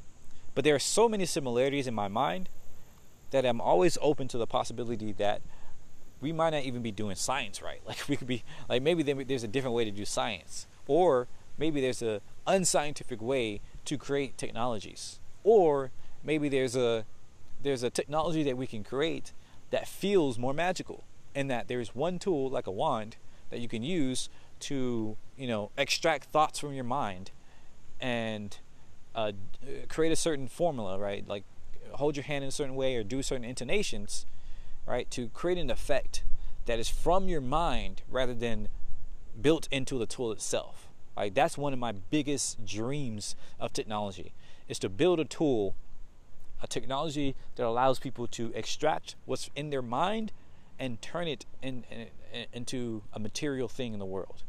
Like that is at the core of my idea of magic right there, and my idea of what technology maybe not should be, but can be, but could be, right? That's the type of technology I want to create. The ability to, once again, imagine something and create it. And to me, the fact that a lot of our technology is mediated through something like code, right, to me is extremely reductive. It's extremely constraining, because the very act of studying these things, of becoming better at these things, is in and of itself exclusive. It's like similar to Harry Potter, right? You have to be a certain type of person to be able to, utilize this magic, right? This technology, right? To me, the entire reason why I don't like the fact that most of our technology is mediated through computers is the fact that, you know, it's exclusive, it's constraining, it's limiting, right? It feels too much like those books where, you know, you have to be a special type of person in order to use, you know, this magic. And it's also why I understand why these programmers and even like technical artists and things like that, and people who are like prompt engineers, if you want to call it that, like, I understand why they consider that good and powerful and amazing, because it is, right? But to me, the whole point of technology is that more and more people can create these magical effects. Like, more and more people, like, you can disseminate this quote unquote magic. You can disseminate these amazing abilities to people who are from any various walks of life, various ways of thinking, various backgrounds. It's more egalitarian. But mediating that technology, or the creation of that technology, because once again, the magic with our current technology, the magic is in the tool itself. Goodness, my voice is going out. The magic is in the tool itself, not in the person. All right? But I think we can create technology where you extract, I don't want to say extract, because, right, like, that's one of the whole problems with technology, is that it extracts so much from the world without putting more into it. Right? And that's another aspect about magic, is that it's not extractive. It's simply, you know, either manifests more in the world, right? It manifests something in the world that did not exist, and therefore that manifestation is usually temporary or maybe not as good or something, right? But at the very least, it does not take from the world. Or it would shift from the world, right? Turn something that is in the world into something else. Transmutation, right? But even with that transmutation, it can usually be transmuted back, or, you know, it's kind of just as good in a way. It doesn't necessarily poison the world around it. But with much of our technology, it's extractive, right? It doesn't exactly transmute something, because you can't just take something and then turn into something else. You have to take something from a bunch of different places, and in so doing, you poison all those places, or you destroy all those places, right, in order to, you know, create this effect. So net, it's more negative than it is positive, right? It creates more destruction than it does creation. Even though you can create something like a car, which does add to the world, you can easily make the argument that the creation of that car created way more destruction, right? Took way more from the environment, and is constantly adding more destruction, adding more pollution, right, to the environment every time you use it. And to me, that is anathema to something like magic, where, you know, it's typically not destructive. And the destructive magics are almost always banned, right? Like, in almost all these books, people have the sense of mind. Oh, no, I'm not going to say that, right? Because another interesting part is that in many of these books, the most destructive magics do go off. Like, the reason why they get banned is because they destroyed an entire, like, country or something like that, and now the country is a twisted land and all this other stuff, or people, you know, let loose, you know, some crazy demons or you know, monsters or whatever, and now everybody has to deal with it. So I'm not gonna lie, yeah, magic, many of these stories does have magic doing really crazy, terrible things. But net, every spell you do, you know, with the magic system, typically with many magic systems, don't destroy the world around it, right? They either add to the world or have no effect, right? And the reason for that is because a lot of that magic, once again, comes from the person. And so, yeah, it does take a lot of that out of the person, but that person can always just replenish that energy, right? Whether it be mana or whatever. again, contrast that with our technologies today, and you see, kind of a big difference there. But before, I have talking a lot, so I do have to end this. I realized it didn't transition. I meant to transition into more about this different sci-fi stuff. And to be honest, it won't be that much, because even though I really, really enjoy sci-fi, I never really had a whole bunch of options, right? Because again, most of the sci-fi was just military in space or some shit like that, right? But the most interesting sci-fi to me was the ones that felt more magical, right? Was like, Clark Tech, where you had these technologies that really did feel indistinguishable from magic, right? You had this ability to, use your mind to control the world and stuff like that, to control things in the world. The spaceships you had, and AI. I think AI was another example of a very magical idea, right? This idea that you can ask the AI to do things that you have no idea how to do, and it will do them, even though you don't know how exactly it does it. And at the same time, most of these AI systems, right, will do it. Like, they won't just kill you or say no or something like that. Like, it's capturing the very idea of gods, right? The transactional nature of gods, but without the power that gods had to destroy you or to ignore you, right? And that's problematic in and of itself, right? And I'll probably do a whole other episode talking about the foundational, the philosophical problems with these magic systems and these books and fantasies and things like that, right? The reality that many of these were based on hierarchical relationships, were based on, kind of Eurocentric relationships, or based on, or Eurocentric ideas, or based on kind of very problematic philosophies, right? But that's the whole other conversation. But yeah, like in a lot of these, I think there's this one series called the In Her Name series or something like that. I don't remember the details. I just remember it just felt really cool to read it. It was just really cool because they had like cool ships and they were able to go all across space and stuff like that. And I think they got to their destination, and it turns out this crazy advanced civilization that they found was just like a puddle of moss, or a puddle of of like some micro things, and they seemed to talk about how, once you get advanced enough, the best thing you can do is just shrink yourself down to this microscopic level and just live in a puddle or something like that. It was funny. But another interesting one was a lot of the most interesting sci-fi, I think, for me, was in these web novels, like these kind of parahuman related ones, where you had these people who either had powers from like an alien or some interdimensional type of thing there, like impact, or a spider bite or something like that.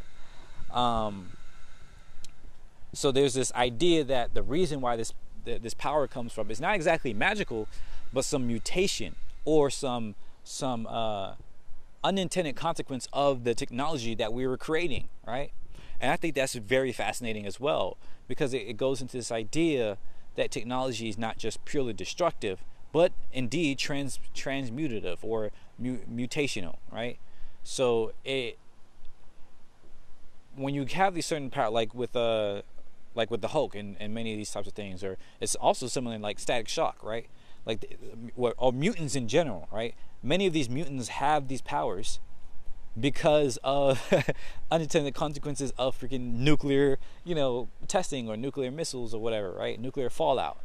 And it's definitely fantastical, right? It's optimistic, right? It's this idea that nuclear fallout is not just purely destructive, but it might also create some nice externalities, some nice consequences as well. Unfortunately, that doesn't seem to be the case, but it is interesting that we have this idea that some technologies, if they go wrong, could actually still go right, right? And let me see. I feel like there's another big one I wanted to talk about. There's, of course, Star Trek. I was never really big into Star Trek. I kind of feel like I want it to be, but I just was never really into it for whatever reason. But I did like the idea when I watched the newer movies, at least, of the transponder and the teleporting around these ships that are pretty interesting. I think a big reason why I was annoyed about Star Trek was because like the aliens were always just humans, and that's a big problem with most sci-fi, at least with the movies. That's why I usually just read sci-fi books, because you can kind of imagine more alien looking things. But it's understandable because of the effects and special and costumes and all this other stuff. But yeah, many of the sci-fi stuff to me. Oh, a big one for me was virtual reality, right? Was things like Snow Crash and the Epic Edda series and Sword Art Online and things like that, Log Horizon, right? Was this idea that we could create entirely new worlds within this world that felt just as real. And there is where we can do all the crazy shit, right? We can have all the magic we want and all this other stuff. And it doesn't break physics, doesn't, except in the way that the fact that we can create these worlds in the first place, right? That we can create a virtual world that feels just as real and have methods of living in that world that feel just as real as living in this world, right? I think, again, there's a huge amount of philosophical things that was completely just ignored throughout most of those societies, like the fact that if you can create these worlds, like the existential angst people would have about our reality being real would be insane. Like that would be a whole other conversation. But at least in many of these worlds, they did show how if we could create worlds that is just as real as ours, then people would probably live in those worlds instead of this one, all right? Especially if this world was so terrible, like in Ready Player One, right? But nonetheless, to me, that was very exciting, because that was probably one of the most not easiest, but like one of the most accessible ways to invent magic, right? Is to create a world where magic can exist and people can live in there. But again, for me, it wasn't enough. For me, it was exciting, but I was tired of escapism, right? I didn't want to live in another world. I want to live in this one, but make this one feel more magical, right? So to me, what really excited me about those sci-fi ideas was the concept that you could of like augmented reality, that you can augment this world with overlaying information from other worlds that people created or whatever, and you can make it feel more magical, right? Imagine something like Yu-Gi-Oh, right? And so, or Beyblades, or any of these types of things. To me, that's like a sci-fi type of, that's a sci-fi setting where you have this magical technology, right? And to me, that was super exciting. So that's another like foundational thing for me, is like looking at things like Yu-Gi-Oh or Beyblade or whatever, not Pokemon, that was a whole other thing, but like especially Yu-Gi-Oh and Beyblade, where it was technically supposed to be, Digimon was kind of in the middle, but yeah, especially Yu-Gi-Oh Beyblade is supposed to be like the heart of the cards, or the heart of the like the technology itself was basically getting a life of its own through your belief in it. And again, that spoke to like what I was my whole history of kind of these things. And as I look back on it now, I do think it's one of the most accessible and realistic ways that we might be able to create a more magical world. It's creating these technologies where the more you feel for it, the more you can actually manifest, right? You can create like a hologram, and it might be based on your heart rate or whatever, or maybe even certain brain waves it can pick up, and that would manifest, make the hologram feel more more solid, right? It might be because it might gain energy, right? It might gain energy from your brain waves. Like you can somehow try to translate your brain waves, or your heart rate, or your static, whatever, I forgot the term for it, into mechanical energy, or into electrical energy, or whatever. I don't know. But the point here is that we might be able to create technologies like that today. And I think that is super exciting. And that's a big reason why I really enjoy working with simulations today, is because we can create these types of effects, even though I'm doing nothing like that. But it's teaching me how to craft these worlds. It's teaching me how to look at this type of technology in a way that's not purely reductive, right? I don't have to learn how to program in order to do this stuff. I can just take my ideas, turn it into a story, and work with people who know these different skills in order to do that. And my dream is to be able to work with these people to, like, I don't mind working with programmers. I enjoy many types of developers and programmers, right, and artists and all this other stuff. But my dream is to be able to work with them to create a tool where people can imagine, a thing and create that thing through the tool without having to learn all the things that get into it.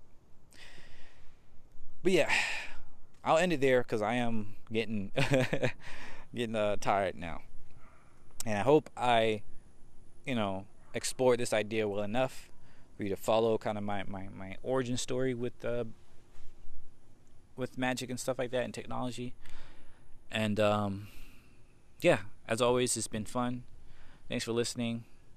Let me know what you think about all this stuff if you happen to listen to the whole 2 hour plus of this thing.